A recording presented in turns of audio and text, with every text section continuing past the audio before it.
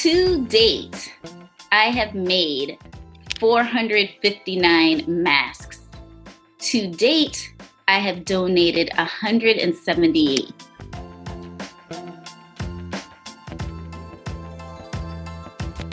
I don't know about you, but I found it nearly impossible to find a face mask earlier this spring.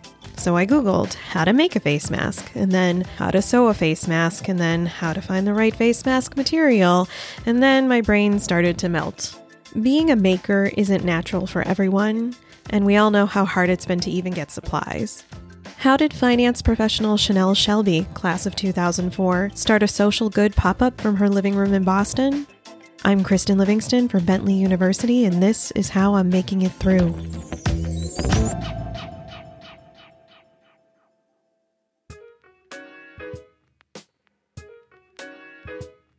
It's interesting. People look at me even at work and they're saying, why are you even in finance? From usually my style of dress and even the way that I put it together, my PowerPoint presentations, people are like, you're in the wrong industry. How come you're not in marketing? But I've always needed a creative outlet. So I've always been crafty. I've always been making something. Since the start of the pandemic, that something for Chanel has been fashionable cotton face masks, from neutral tones to bright colors and African heritage patterns under the brand name Chanel Cares. The sewing, though, comes from my mother. My mother's a fashion designer. So growing up, most of my dresses are custom made. Nice. And she's making my wedding dress. Oh, wow. That's awesome. Yeah. It just helps. Even mentally, to be able to have another outlet and something else to find joy in. And so that's what even making the face mask has done for me, especially during this time in COVID where I can't be with my mother because she's in New York City. Yeah. So growing up, she's a fashion designer. So growing up, hearing the hum of the sewing machine meant that my mother was home, talking to her while she was at the sewing machine. So while I'm sewing, I feel like I'm doing good, but it's also, I feel like, bringing me even closer to my mother, and the humming of the sewing machine brings me comfort during this time. And it all started because when it was mandatory to wear face masks, I didn't have one. And neither did my fiance, and no one I knew even knew where to get one from. So I made a face mask for the both of us. And then, of course, he posted it on Facebook. And then people were like, hey, Chanel, are you making it? And I was like, no, I'm not. Like, I have a full-time job. I don't have time for this. Like, what are you talking about? Yeah, you're working full-time. But then I started thinking about it. And I was like, wait, I actually can be of help and of use right now. And considering that COVID disproportionately impacts Black people, I was like, well, I can make face masks, and what can I do when I donate, make sure that they're going to people that look like me, because we are literally dying from COVID. Actually, my aunt just died of COVID last week, Monday. So this is like the third death in my family of COVID. So I'm directly impacted by this. So I'm so sorry to hear that. Thank you. I wanted to make sure that essential workers, but not just doctors and nurses, but your grocery store clerk, your UPS driver, like all of those people. Because when you hear the conversation about donate face masks, it's mostly like, oh, give it to the doctors, and they need it. I'm not saying that they don't need it, but let's not forget everybody else that's helping the world go round.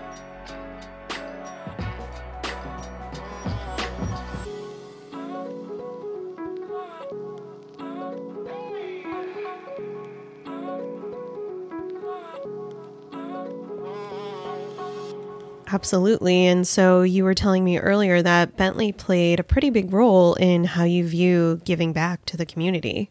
Bentley, I did service learning. So my commitment to service learning was ignited at Bentley. And I also did VITA, the Voluntary Income Tax Assistance Program. So normally, if it wasn't during COVID, I would be doing VITA right now. So I wasn't doing VITA. I didn't have a way to give back. And that's just something that's part of my DNA and something that I was always doing. Go to school, do community service, work, do community service. And now I'm in COVID and I can't do anything but like stay in my house. And then also just like, what is it, the GB 101 classes that the general business classes that I absolutely despised, but were super helpful even now because I'm like drawing back on HTML that I learned at Bentley to help me like tweak my website. Things I'm remembering Porter's 5 Forces, trying to figure out my website. But surprisingly, setting up a website is easier than I thought it was.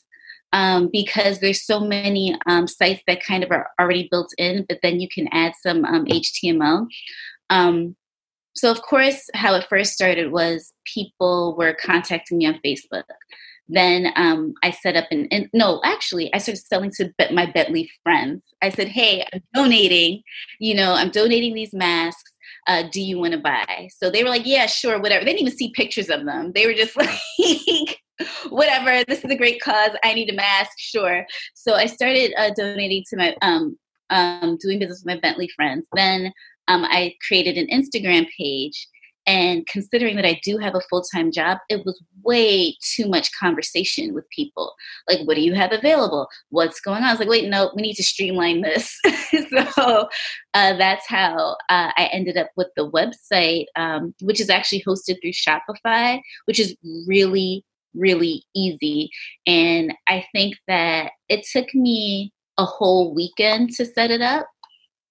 And I was already taking pictures as it was. So it was just like putting pictures and figuring it out. So, and then also a Bentley alum, she reached out to me, one of my friends, Martina Wilson. She's like, hey, I'm going to create a logo for you. That's what college friends are for, right? And I was like, oh, okay.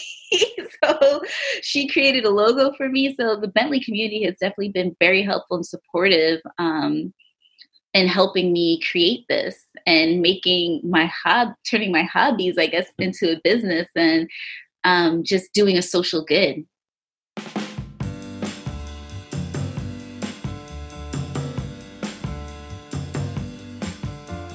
So right now, in the beginning, when you buy a mask, I was donating 1 mask. But remember, I'm one person. So I created over 100 masks in addition to the masks that I was selling to people.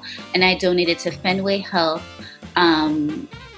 Whittier Street Health Center, Rosie's Place, as well as various pop-up food banks within the Roxbury-Dorchester community, which is a primarily Black and people of color community. So that's where I did that. After that, I was researching. I was like, I'm still going to donate masks. I just can't donate them at the same rate because it's really a lot. So how many masks have you made and donated to date? To date, I have made 459 masks. To date, I have donated 178 of that 459. Wow. And how long does it take to make each mask? If I sit and focus, it's like 15 minutes. And that's just the sewing part. That's not the cutting the fabric. So it doesn't look like COVID is going anywhere. Are you going anywhere or will you keep on? The need still is for masks. So that's why I'm just like, I'm going to do this until there really isn't a need. And then, the Shopify, the website is just like, shut it down, regroup, take a breath, come back, figure it out. Every mask I make is going to have a cause. So right now it is COVID, but I have some other fabric coming in that is going to support the NAACP. I have some other fabric so these are the things that I'm thinking about, how I can, I think, find my lane in activism, and that is through art. And that's a unique lane. Not everyone has your talent. But yeah, it's been so rewarding. Because, they say like doing community service or helping others makes you feel good. And I know that a lot of people are dealing with depression and mental health issues, or just like other like re-traumatization from just being in COVID or being home and being isolated. So finding something to do or finding some kind of purpose has been helpful for me. Yeah. But then I also do want to caution because some people are like, oh my gosh, I feel bad. Like you went and started a whole business in the middle of a pandemic. And I'm like, the most important thing that you can do in COVID is survive. Like that's all you need to do. That's the most important thing that you can do, and to not, judge other people or how productive you are. So I just want to mention that, because some of my friends are like, oh, I feel like so useless. I'm like, no, you are doing fine. All of us figure out a different way in chaos, and a different way to maintain. And somehow I managed to find opportunity within chaos, which has helped me tremendously. So I'm grateful.